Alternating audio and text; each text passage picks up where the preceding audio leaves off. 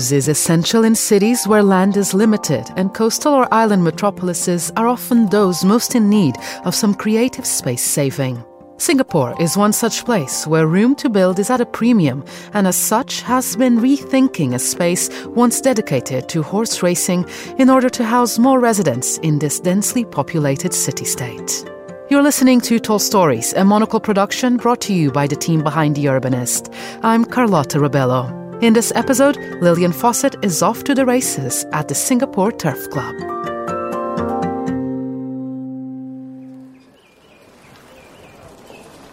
When the Singapore Turf Club was established by the Scottish merchant William Henry MacLeod Reid and a group of horse racing enthusiasts in 1842, Singapore was a very different place.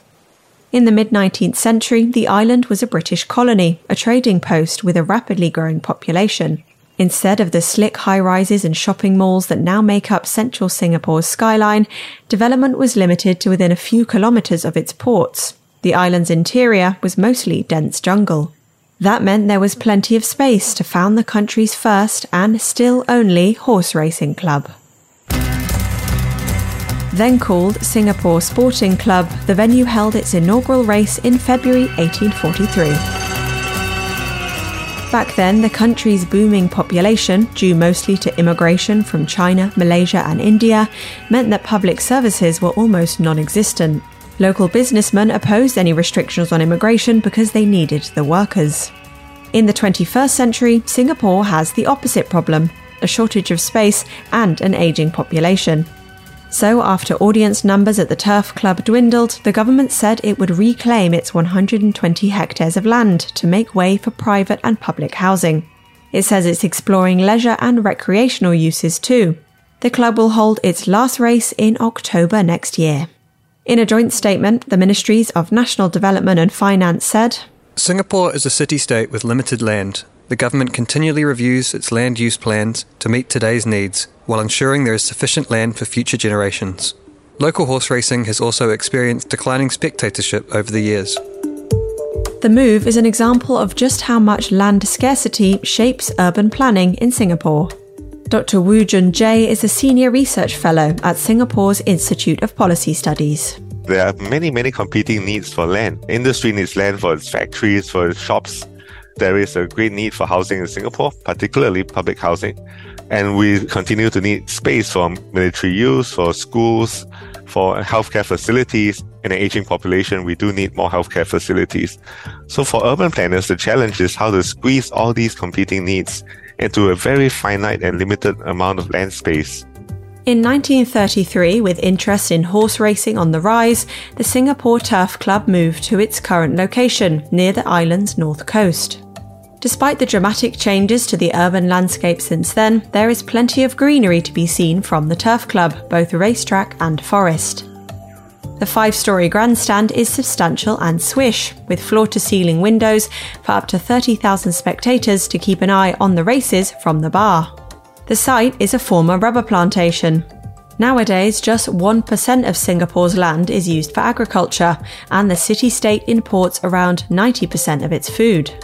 The government has grand plans to produce more of its own food in the next decade, which demands innovating with how it grows crops. Development plans for the country's north feature what the government is calling a high-tech agri-food cluster.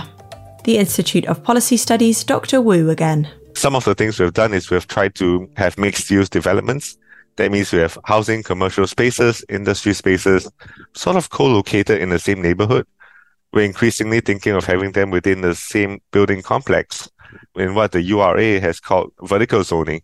That means the first few floors of a building may be light industry, the next few floors could be commercial, and going up, we have residential spaces. So it's a matter of urban planning, how we can sort of fit all these different users into the same space, but to maintain the livability of our neighborhoods. Singapore Turf Club is not the first leisure venue to fall victim to the country's shortage of space.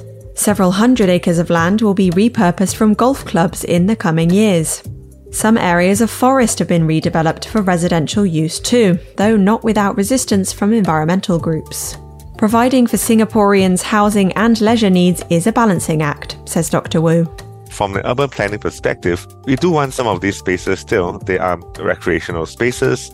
They are also green lungs that help to absorb some of the carbon in the atmosphere.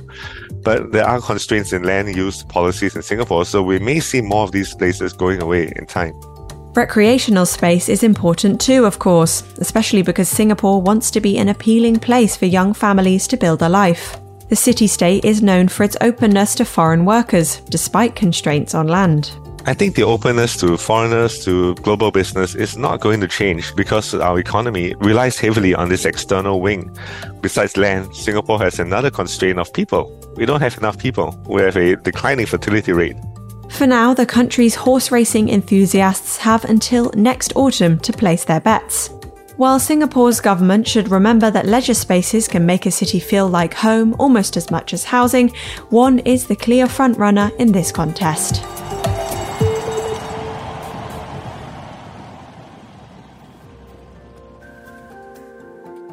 Tall Stories is a Monocle production from the team behind The Urbanist. This episode was written by Lillian Fawcett and produced and edited by David Stevens.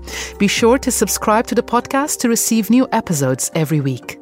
I'm Carlotta Rebello. Goodbye, and thank you for listening, City Lovers.